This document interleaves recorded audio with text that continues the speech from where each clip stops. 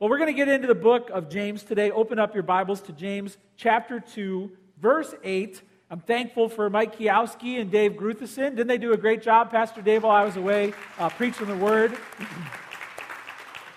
We're continuing the topics that they started preaching on, which is how love proves faith, especially love for those who desperately need your attention, your care, your compassion. James really wants us to evaluate if our faith is true, genuine, saving faith.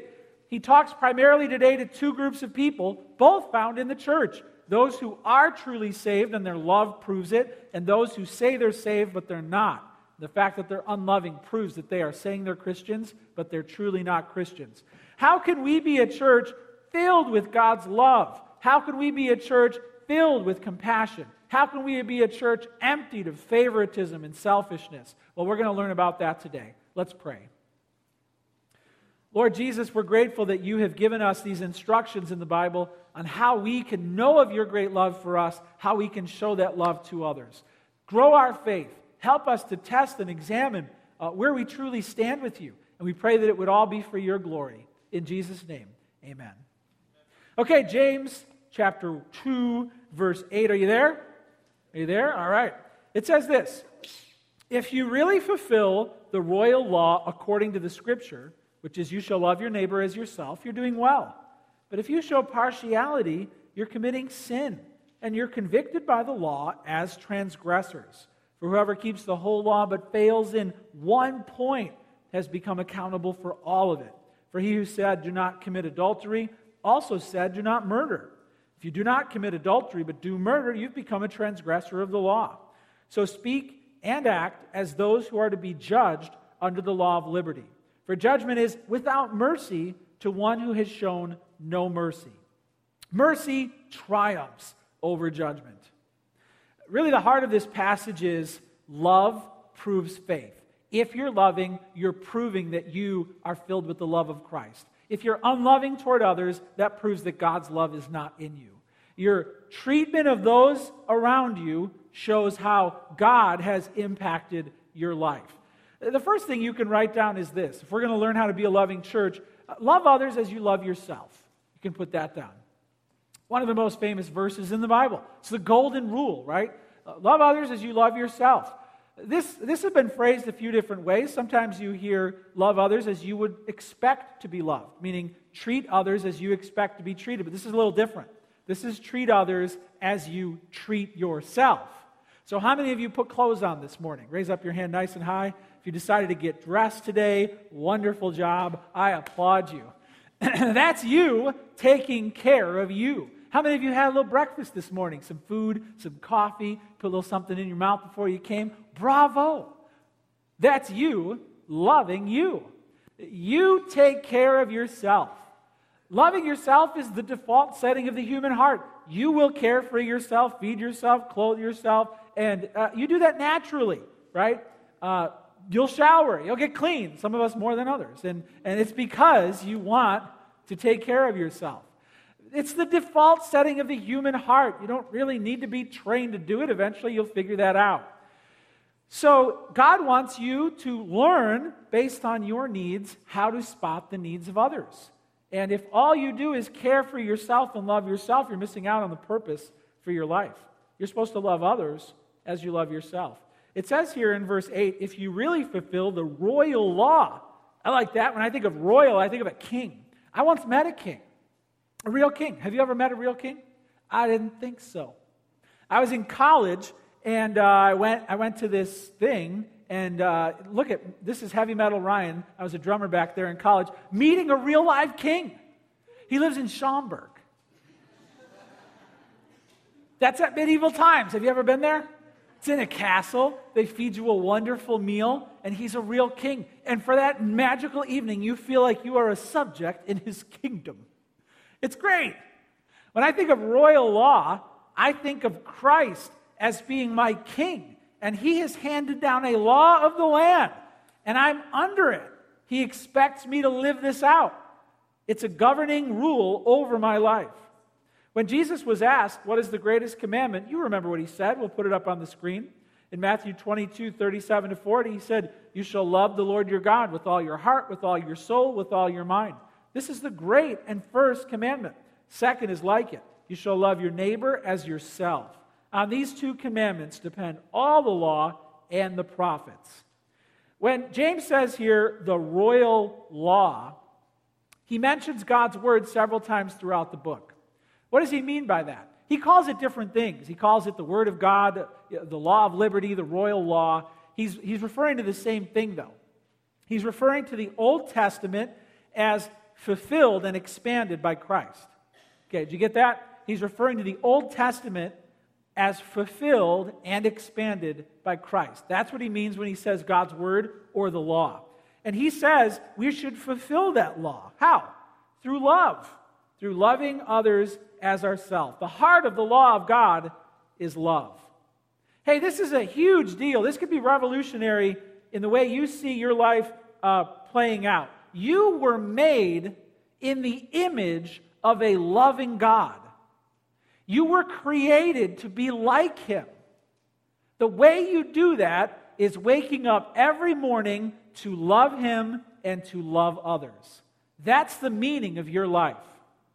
Sadly, we wake up, though, expecting others to love us and expecting God to love us. And we live upside-down lives where we get and take and take. We don't understand that we were put here to give.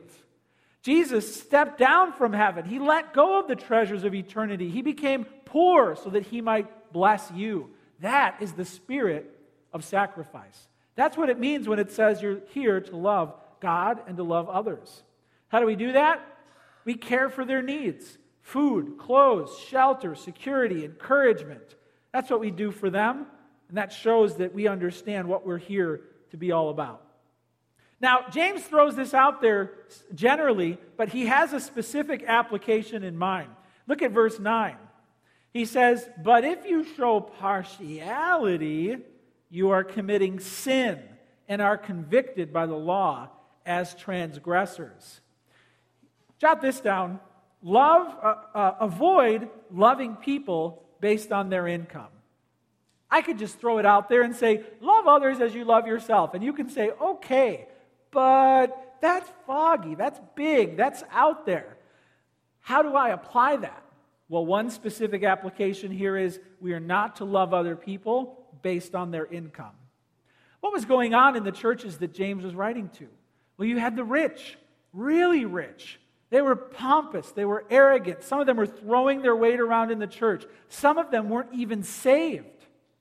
Then you had the poor. They were being overlooked, they were being oppressed, they were being despised, they were treated as second-class citizens in the church. Then you had the middle class, and they were catering to the rich. They weren't standing up to them. They were allowing this mistreatment to go unconfronted. And James writes this to tear all of that down. He said, hey, the royal law is love your neighbor as yourself. That means do not show favoritism in God's church. Wow, what a challenge. We will all be tempted to love those people who can profit us. We will all be tempted to avoid those people who drain us, who cost us something. Now our heart is being challenged here with this truth, and we have to ask, how are we doing with this? Do we love those when there's a kickback only, or do we love those when it costs us something and we don't get much in return? We have to avoid loving people based on their income. How are you doing with this? Do you treat people the same regardless of what they're worth? Or do the rules change when they have money or when they don't? Do you suddenly get more kind or happy or thoughtful when you're around someone who has greater net worth or when you need something from them? Do you suddenly get less loving, less attentive, less kind, less motivated when you're around someone who can't give you anything in return? How does your heart sway based on the money the other person has? We have to avoid this temptation to treat people better the more they have and the more they can profit us. Hey, if I treat people great, if they can profit me, who am I really loving? Myself. That's not love. That's selfish. We have to learn to love those who can't love us back. Love others as you love yourself. This means avoiding loving people based on their income. Jot this down. We learn here that our love and our money must prove our faith. It has to prove our faith. He's interrogating the faith of people here, sorting them into two groups. He said there's the one person who's loving their neighbor as themselves impartially. They're doing well. There's the other person who's showing partiality. He's convicted by the law as a transgressor. He's talking to people who would claim to be Christians. God's word is showing us here how we evaluate if we're truly saved. There are 6 trials that James mentions. We've got 3 of them listed up here that come up today in the text, the words that you use and the words that others use towards you, the love that you are supposed to show to those in need, and then your money.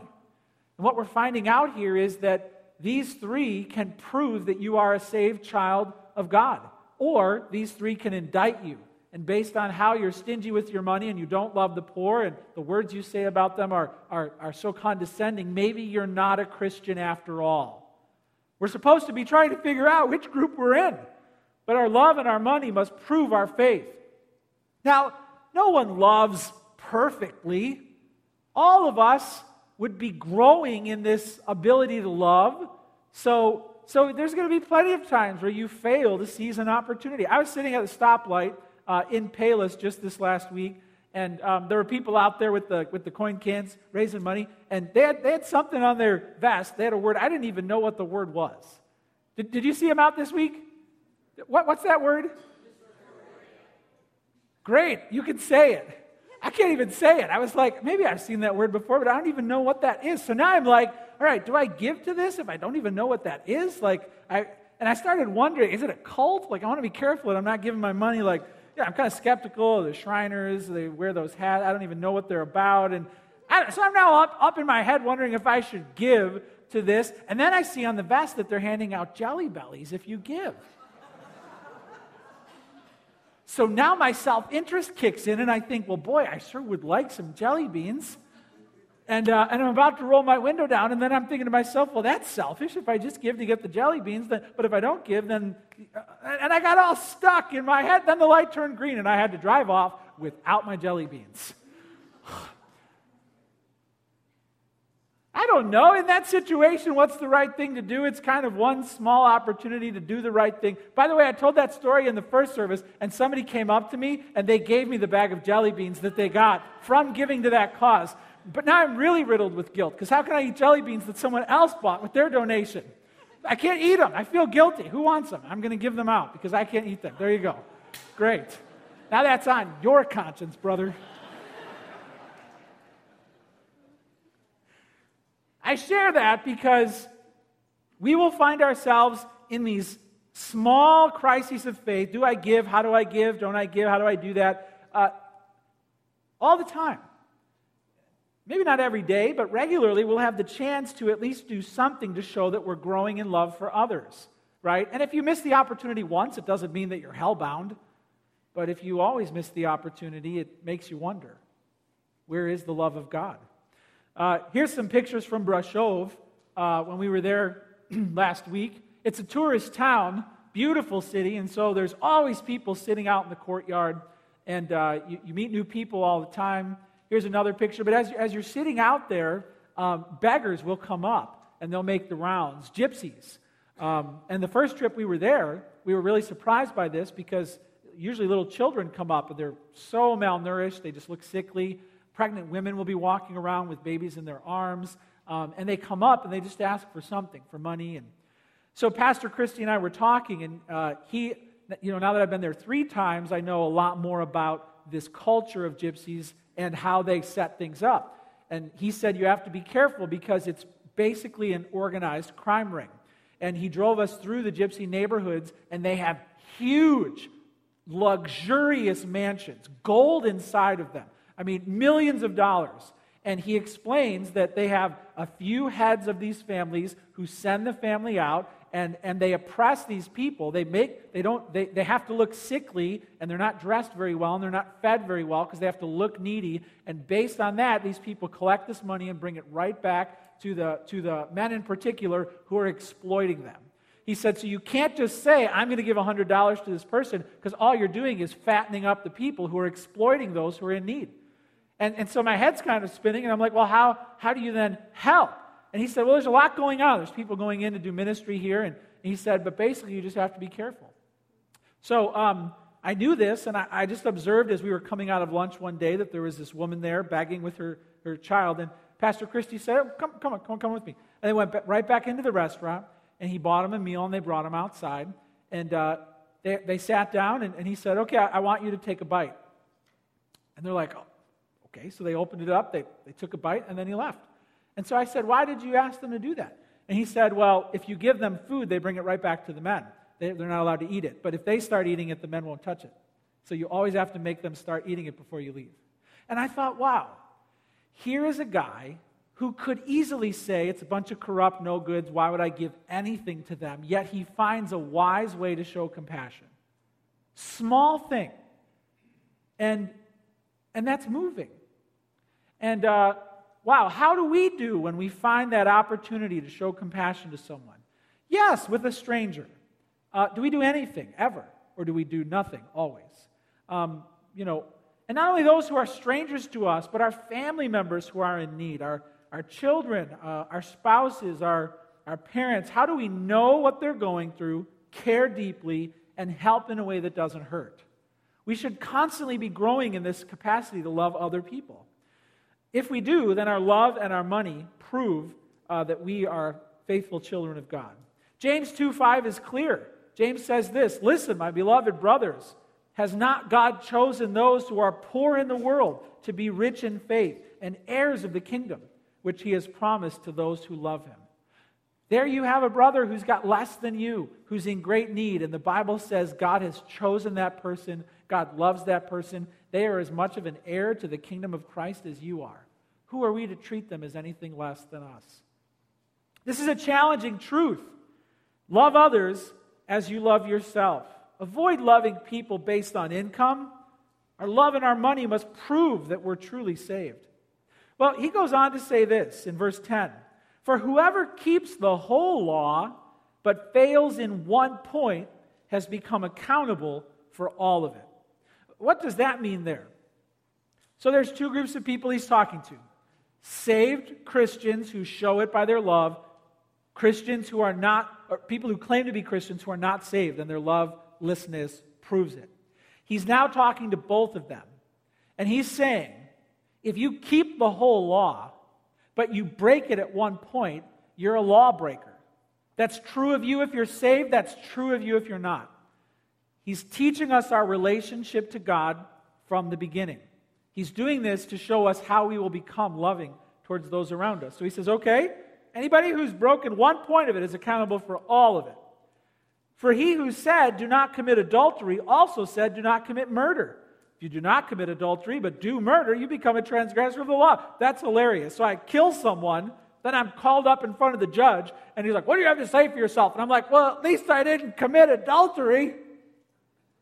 What judge would accept that? He's showing how foolish it is to say, well, I broke that law, but sure, I didn't break this law. So it's foolish to say partial obedience makes me righteous.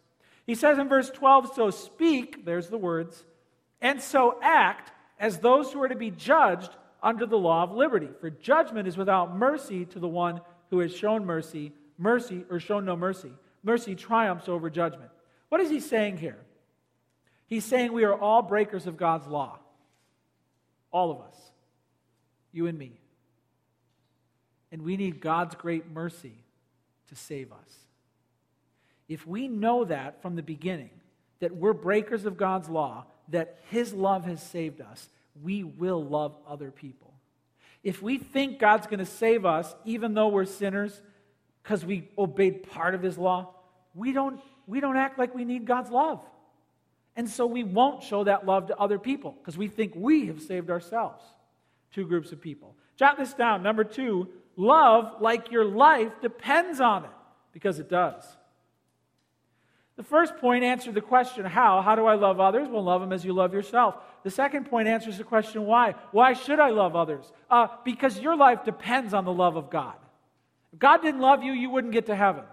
Therefore, you should love others the way he has loved you.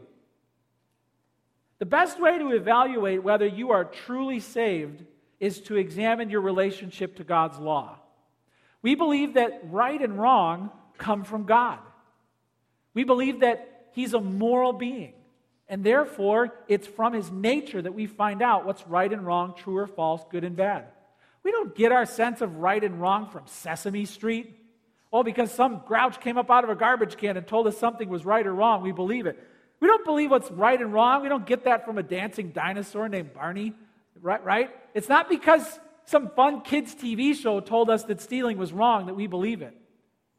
It's because God's nature is true and loving, that lying is wrong, that hatred is wrong. Truth springs forth from His very being, and you are made in His likeness. So when we sin, we don't just violate the opinion of some court. We break God's moral law. When you understand that you are guilty before God of breaking His law, you understand how much you need His love. This seems a little harsh, though. In verse 10, for it to say, whoever keeps the whole law but fails in one point has become accountable for all of it. Why does James say this? Is he trying to show us that God's standards are too high? No, he's trying to show us the nature of how God's law works.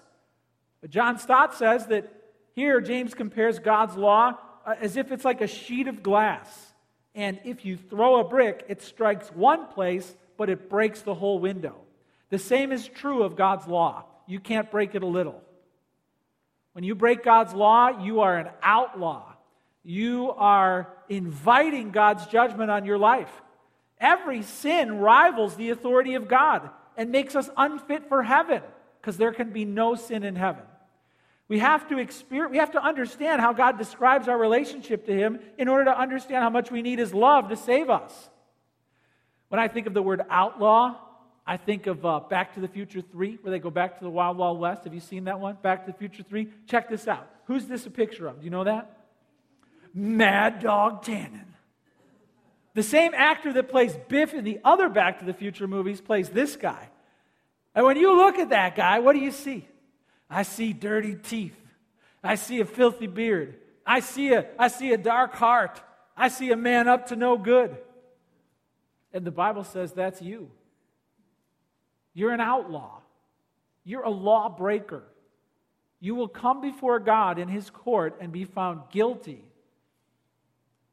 That's the starting point of your relationship to God. How do you enter into a loving relationship with God? Some people think, well, I was just born and God loves me just the way I am. That's not true. You need God's love to save you from your sin. Based on our depravity, we desperately need God to forgive us for our sins and to give us power to stop sinning. When we get that, then we understand what it means for God to love us. Jot this down. Here's how our loving relationship with God is built. Jot this down. We have to admit that we're guilty in God's courtroom. Have you done that? Have you admitted that you have a legal problem with God and you'll be thrown away forever because of it? Do you agree with God and His Word that the book that bears your name will condemn you forever? Check this out. This is a picture of a courtroom and with a gavel. The day is going to come when you stand before God and His heavenly council and you give an answer. Did you ever watch The People's Court growing up? I watched The People's Court with Judge Wapner. And what happens at the beginning of each episode? What does Rusty the bailiff say when he comes out? All rise. Come on, get up. Everybody, let's do this. All rise. The Honorable Judge Ryan Hall is now taking the bench. The court is now in session. You can go ahead and have a seat. Except for you, Hector, I'd like for you to please come on up here. Come on up here for your judgment. I'm going to ask you a few questions. I'm just kidding. You can have a seat. You were sweating. Guilty. You were lucky I like you, right? If I didn't like you, I'd bring your kids up here and I'd have them talk about how you've done this week as a parent. Watch out. Hey, that feeling that Hector just got is the feeling you're going to get in heaven when your name is called and it's your time for judgment.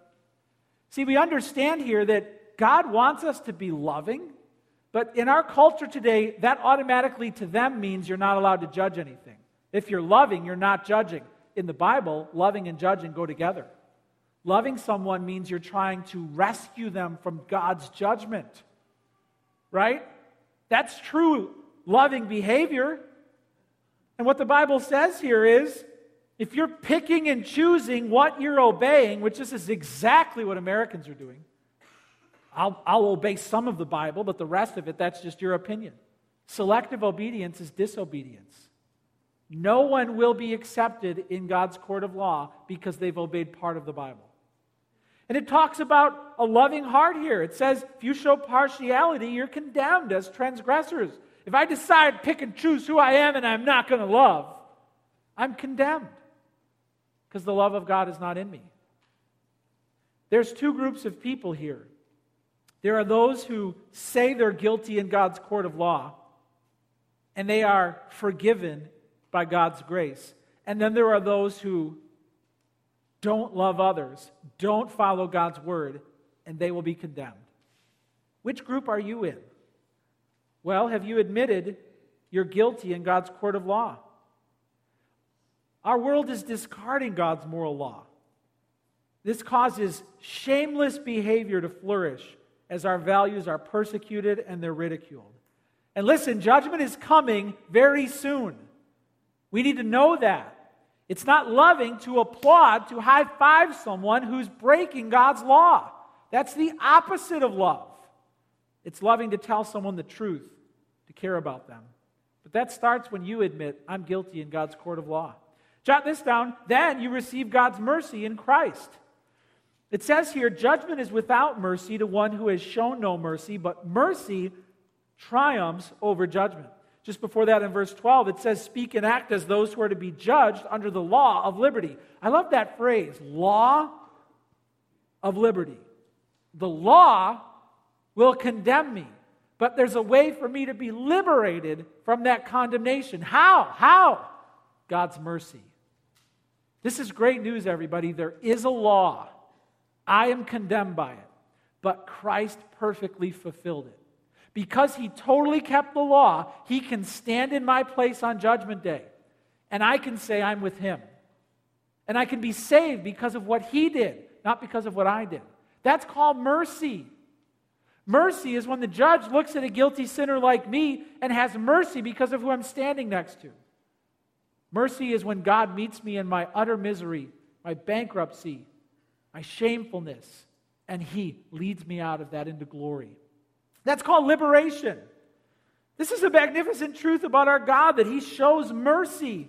But we have to admit our helplessness, our bondage, our shame, the whole mess we've made. He's moved with compassion if we admit our need. He's profoundly sympathetic if we cry out and ask for forgiveness. But if in self-righteousness we think we've obeyed enough of God's commands, if heartlessly we love those who help us, we'll be condemned on Judgment Day. There's really two judgments spoken of here. There's one person who is shown judgment without mercy, and the other person who is shown judgment with mercy. Those are your only two hopes. Both of them involve you being judged. The question is, will you be judged with God's mercy, or will you be judged without it? I love the word liberty here, the law of liberty. It indicates just how much we need from Christ. Check this out. This is the Statue of Liberty. Lady Liberty welcoming people to our shores. This is a beacon of hope to people who are fleeing from persecution. America was founded by people, Protestants, who were running away from religious persecution. They wanted to form a land where there's freedom of expression and worship. Check it out. Here's the plaque inside the Statue of Liberty. It says this, halfway down, it says this. It says, keep your ancient lands, your storied pomp, cries she with silent lips. Give me your tired, your poor, your huddled masses, yearning to breathe free, the wretched refuse of your teeming shore. Send these, the homeless, tempest-tossed to me. I lift my lamp beside the golden door. Wow. This portrays how Christ receives you into his land. You don't show up impressive. He doesn't look at you and say, I got to have that girl in my kingdom. You show up helpless, pathetic, filthy, penniless, poor, shameful. Do you know what sits at the feet of the Statue of Liberty? Check this out. At the feet of the Statue of Liberty, what do you see there? There's broken shackles. It's like you come to this country, chink, chink, chink, chink, and you need someone to break the shackles off so that you can come in and enjoy freedom. That's how everybody gets into heaven. If you think you're putting on your little righteous show and God's like, get in here, you're wrong. You're in bondage to sin, and Jesus must liberate you from the law. And then he shows his mercy by saving you. When you know that that's how God loved you, you can't look around at people in need and be like, well, take care of yourself. James says that you then become a judge with evil thoughts. Here you have been freed by the judge, liberated, and now you put that robe on and you look down on people and condemn them. How shameful is that? And it's proof that you're not saved. We have to admit we're guilty in God's courtroom. We have to receive God's mercy in Christ. And then the next one is this. We have to reflect God's mercy with every word and deed. The mercy and love of God should flow through us to others. It says here in verse 12, speak and act as those who are to be judged under the law of liberty. For judgment is without mercy to one who has shown no mercy. Mercy triumphs over judgment. I love this picture here. Judgment is without mercy to one who has shown no mercy. There you are standing in God's court of law. And Exhibit A is how loving you've been to those in need. Love is the greatest proof of faith admitted in God's court of law. Love. We're not saved because we love others. We love others because we're saved. God doesn't accept us because of all of our good deeds. But if we're truly saved, there will be proof. And that proof will show up in how we love other people. Lovelessness displays lawlessness in the heart. When we're merciful, we reflect God has been merciful to us. That's what it means when it says mercy triumphs over judgment. This mercy is divine. God has given you mercy, but it's human. You have given mercy to others. It's both. That's an amazing picture. And it says this mercy triumphs over judgment. It's like judgment is grabbing onto you, about to drag you down to hell, and mercy, like a gladiator, comes and vanquishes judgment and leads you in victory up to heaven. Mercy triumphs over judgment. How foolish it is then for you to be friends with the judgmental spirit. Mercy is your friend. Mercy saved you. Mercy is what your hope is on the way to heaven. Judgment was trying to take you down. Mercy should triumph over judgment in our hearts. Let me ask you this as we close out. Who needs your help? Who needs you to show them the love of Christ? Who are you overlooking as you go on in your busy life? Is there someone who's sick and they could use a visit, some prayer? Is there someone who's struggling financially and they could use anything, something that you could do just to reach out and show that you're thinking about them? Is there an elderly person in your life who just needs companionship or some sort of a touch, knowing that you're there for them, maybe on your block? Is there a student who doesn't know how the bills are going to be paid, or a missionary who's dependent on God's people to get by? Who are you neglecting right now? This is your chance to show the love of Christ to someone else. This is your chance to prove that Jesus is alive in you. I want to give you a chance right now to write down the names of 2 or 3 people who could really use some mercy and love from you. I want you to write those names down right now. Then I want you to take a moment and to pray for these people privately. I want you to ask for God to meet their needs. And I want you to be thinking, how can you be a blessing to them this week? Go ahead and right now and do that. Write down the names of 2 or 3 people who could really use some care from you.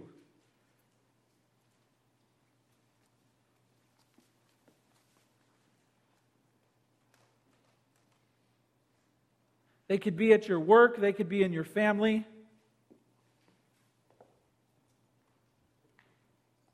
They could be on your block.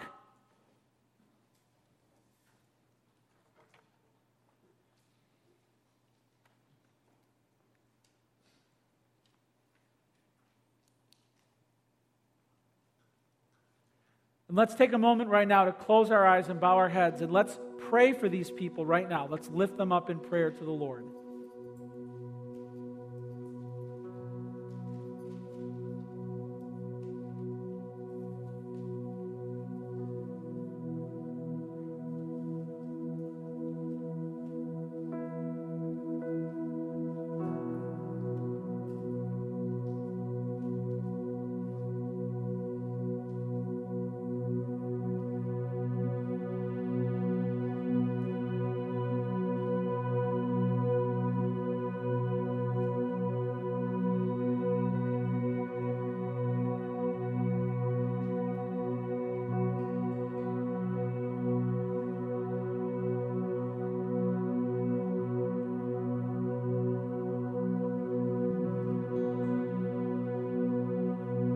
Spirit of the living God, we pray that you would fall fresh on us, filling us with the love that the Father has given us.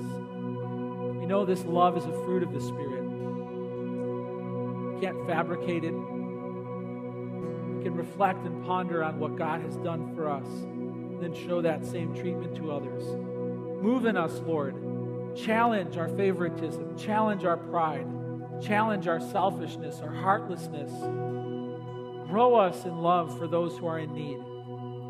Open our eyes to see those who need attention, care, provision. Open our eyes to see those who are alone, sick, afraid. We pray that this would be a church filled with the love of Christ, that we would seize the opportunities to display that you are alive in us. Forgive us, Lord, when we overlook and miss the opportunities we have. Forgive us, Lord, when we let people struggle and convince ourselves it's not our business. Fill us, O Lord, with the great love and mercy you have shown us. May mercy triumph over judgment in our hearts, as we know that your mercy will see us on to glory one day soon. We praise you for this, and we ask this in Jesus' name. Amen.